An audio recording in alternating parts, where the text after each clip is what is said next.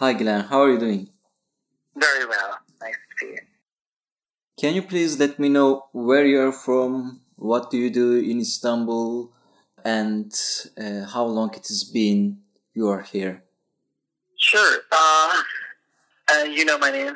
My name is Glen. I am a yoga instructor, and I also teach English. I'm from India, originally from a very tiny village in Upper Himalayas, and I've been in Istanbul for the last 2 years. I want to talk to you about this quarantine in Turkey and in most of the countries around the world and daily life which we now live actually. So, how do you spend your time under the current circumstances? Um, so we've been teaching online. So you know, most of the day goes weekdays. We're teaching, and we don't really have a lot of free time during the weekdays. But in the evenings, whenever I do find time, I try to do two things. I try to do something physical every single day and something creative. So by physical work, I would say, because I'm a yoga instructor, I have to do my daily practice. I also do HIIT, heat workout, sometimes at home, and also I do something creative. So be it cooking or painting or perhaps scribbling some words down. I'm currently working on a collection of short stories. So I spend time in writing. That's about it. I actually try to do as much as possible, and within a span of days, along with your work. If I'm able to do, say, about 15-20 minutes of my personal creativity, my creative work, then that I consider myself really lucky, because most of the time I'm either preparing for my lesson for the following day, or I am usually just spending time in teaching online. It looks like we all finally found some time to do for things we always wanted to do, huh? Do you agree with that? Absolutely, absolutely. This is the time. I think we all needed this as a time to self-reflect, to think about things which in a different way, to spend time with ourselves. And those of us who live alone, I know it's very difficult to to be with ourselves. But again, I think this is the time to actually understand ourselves. It's a time for self-reflection. And after these times, I guess there will be so many new and good cooks, chefs, and also painters, some writers maybe. I'm 100% sure a lot of us would actually find our passion.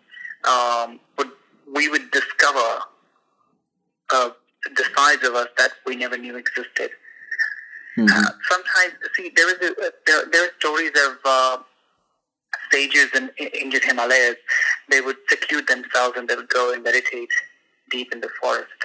And they say that seclusion or being alone brings creativity, because you are compelled to spend time, to kill time. Now, there are two ways. Either you can spend that time on, for example, watching Netflix, or you can spend that time into to do something creative, to have an outlet that can lead to something strong, something that you have made. So it's a decision we have to take. Like, it's very easy these days to be stuck online, flipping through, Instagram feed or watching YouTube videos all day. But I'm certain that if we invest this time carefully, so many wonderful things can come out of it. Yeah, I totally agree with you. On the other hand, how do you think this situation affected you psychologically?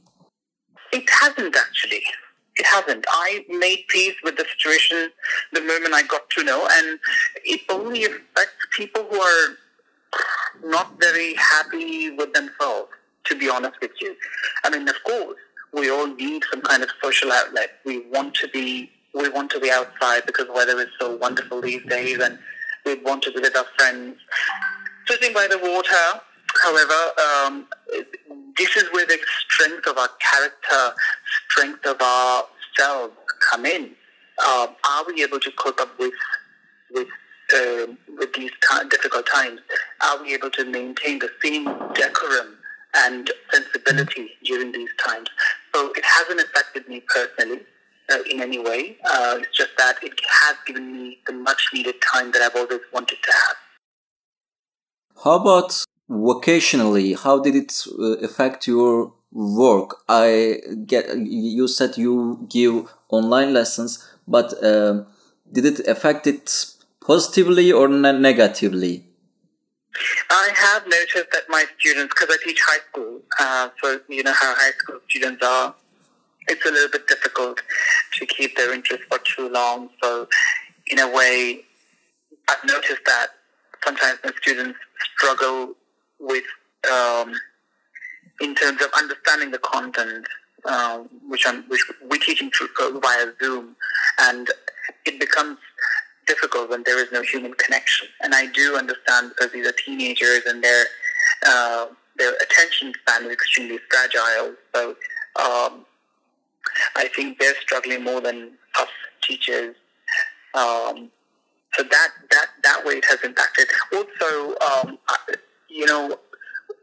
because we are social beings, human beings are social beings, so we need to be in contact and in physical vicinity of other human beings. So that not being there, I'm sure has affected, and especially people, the generations which are younger than us, they're finding it a lot more difficult because those people are generally more social. I have noticed that. But to me personally, and people of my generation who have spent time and spent childhood without technology, we aren't finding it very difficult. We aren't finding it very compelling. We don't really miss it that much that, we have to be out and about and meeting people and drinking in a bar or something.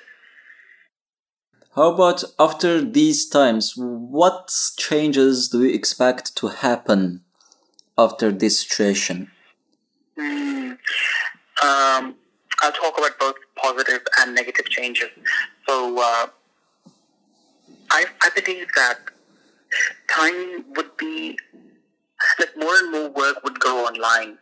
Mm-hmm. In terms of, we already could see that a lot of universities have moved to online platforms. A lot more courses are being offered online. The other day, I was speaking to a friend of mine in India, and he's teaching yoga teacher training via Zoom. So even physical, training is done online these days, and so things have evolved that way. Things are becoming more technical, more virtual. However, so that's I don't know whether this is the good part or the bad side of this lockdown. However, I do believe that there is a sense of mistrust, lack of trust that this scenario has brought to us. The other day, somebody was trying to approach, because I live just right by the main road. Somebody was trying to speak to somebody on the road, and I saw that this person, instead of replying, he stood about 2 meters away from the person who was asking a question. So I do believe that there is a sense of mistrust that people have developed because of this current circumstances. And we are far more vigilant. So, for example, you get your groceries. I usually get them delivered to me. So I'd have to make sure that instead, I know that people who have packed it for me have been very careful themselves, but it still takes time in, wiping each and every item clean with wet wipes or, with vinegar, just to make sure that I've cleaned it myself. There is a sense of mistrust which didn't exist before these incidents then started. So I do believe that this would have changed us in a lot of ways. Like we would, and then maybe a lot of people are going to learn to and start enjoying to stay home. A lot of us would start liking it. So maybe we won't be as social as we were earlier. And then that idea of, like this is usually an American concept. You see it online on Instagram. Just pack your bags and go. Or, I want to travel and never return home, something like that. Home is where your heart is. That concept of traveling just for the sake of it, traveling for just because you want to pose on Instagram, just because you want to geotag every location you go to, I think that would finally die out. Which, to me, because I'm an environmentalist, is a very positive thing. Because today, a new beach, a new location is discovered, it's geotagged, and everybody flocks to that location, and then gets polluted and completely destroyed by so many visitors. So it's going to have a lot of positive, results as well, because a lot of people won't travel as much. And I think that's a beautiful thing when we learn to spend time with ourselves, when we learn to do things. We don't really need to look for satisfaction for outside. We need to go within us. We need to find that peace and calmness within ourselves instead of looking for it in a remote beach in Bali, for example. How about thinking of our life back, normal life? What do you miss most about it? What do I miss most? I miss that I'm not able to, just hop on a flight and go back and see my family. I miss that. I miss that idea that, if, we all are in this frame of mind that things can not go as we want them to. So if something happens and we have to travel, we want to go home and visit our family and near and dear ones. Yeah. Today we are not in a position to do so. Mm-hmm. So that is something I definitely miss. But on the other hand, I don't miss at all, the idea that I have to be out and about every single day. Even if you are in the same country or same city with your family, in these circumstances, it's not easy to be with them actually. For example, I now stay alone at my apartment, and my parents are locked down maybe more than 45 days. I'm not sure exactly. I have seen them in this time only 2 times, and it was only at the door. I didn't enter their apartment. I just visited them to see if they're okay. I just talked to them on phone, like you said, with Cam, actually. Exactly. See, that's what's happening. That's what I miss. I miss the idea that, I'm not able to visit my friends, for example. I'm not able to invite them home. Mm-hmm. And I'm also not very convinced that it might be a good idea to travel to go visit my family this summer, because we know this for a fact that by the time June and July, it's just around the corner. So by the time summer vacations are here, we would have completely gotten rid of the virus. It's not likely. So I'm certainly convinced that visiting home is going to be a little bit of a delicate issue. I won't really want to visit home because I don't want to take anything with me. And in fact, because our parents, they're certainly much older. They're in their 60s, and we don't really want anything to happen to them. And it will be impossible for us to live with ourselves if we are the cause of their misery, of the demise. So we don't really want to do that. I'd much rather stay here in Turkey and stay far away from everybody else than to travel and make myself a carrier by which I spread the virus around. So staying home is the best at this point. Yeah. Where is your family, by the way? They live in Upper Himalayas in India. The village is so small, there are only 500 people that Google does not even think we are important enough to be on Google Maps. And, a lot of people think that we are a Yeti village, Yeti, the monster. So a lot of Indian people think that we are like a Yeti village up in the mountains. Nobody goes there. But there is still life there. We are the number one village in India for growing, the best Himalayan apples that you can find. Yeah, I see. Yeah. And how's the situation there? Do you talk to them, and what kind of information you get? Every day.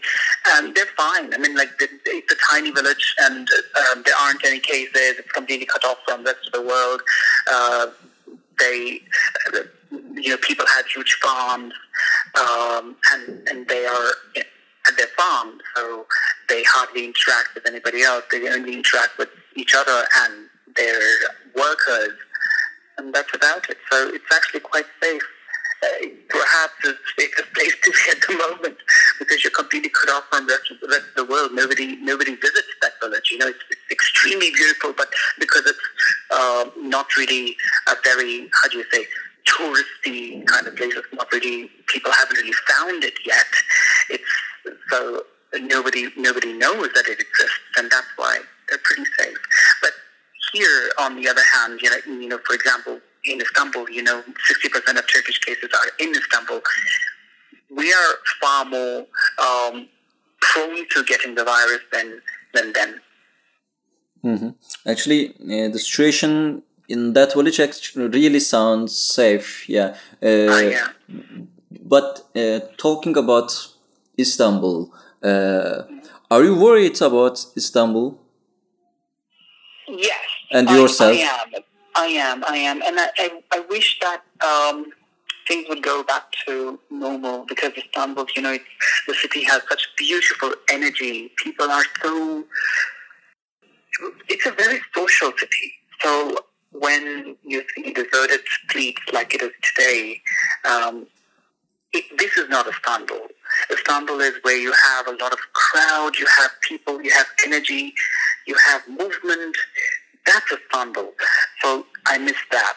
I mean, I don't really want to be a part of that. I don't really want to be out and about on the streets. However, I do miss that. I do miss seeing people in their usual action. You said your family is in India. As I know, India has the largest lockdown now in the world. In the world, yes. Yeah, do you have any news from there, and how do you think is the situation is there right now? Situation is at the moment pretty controlled. We have only had 20,000 cases so far, and considering it's a country of 1.3 billion people, 20,000 cases is not very much, not very many, and I'm actually very proud that they have been able to maintain these numbers. And Western media is very quick to jump into conclusions and say things like, "Oh, you're not doing enough testing, and that's the reason you have limited number of cases." But they have been tracking the cases from its infancy, from day one. In February, I was informed by Indian consulate because they knew a lot of us work here. So the population is not very large of Indian people living in Turkey. So they knew already that people would be traveling home. So they informed us in Feb, saying that, if you're traveling anytime soon, you could be quarantined up to 14 days right from the airport. Like, you could be taken from the airport and put in a quarantine facility for 14 days. So they were planning this ahead of time. And but unfortunately, the Western media won't ever talk about these things, that the preparation was done well. I mean, I'm not saying that numbers won't increase. We never know how these things happen, how viruses spread. Tomorrow, for all we know, we could have 1 million cases. But for now, the situation is in control, and, each and every person is tracked whoever this person is meeting is tracked, whoever they are coming in contact with, they are tracked, and those people, all this data, all this information is online for everyone to access. So, for example, if I visit home and I'm in quarantine for 14 days or home quarantine for 14 days, police would come and visit, and they would put a sticker on my door so that everyone else is aware that in this home they shouldn't visit, to avoid getting the infection, because the entire home is considered as home quarantine. So for 14 days from the date they start till the 14 days are over, you're not supposed to visit that home. So they're putting stickers on each and every home wherever you have visitors from other countries. So they have done so many things for a population of that huge number. I'm actually proud that the Indian government is doing so much for its citizens. That sounds really good. Yeah. So they do a good job, as I understand from you. So far, it's in control, and we're all just keeping our fingers crossed that everything should stay the same, because how some of the Indian cities are. They're overgrown. They're extremely huge cities, and we have several cities which are like Istanbul, like the same kind of population. And if viruses to spread in those places, then it would be completely catastrophic, and we wouldn't really want that to happen. That's great, Glenn. It really is good to hear that kind of news.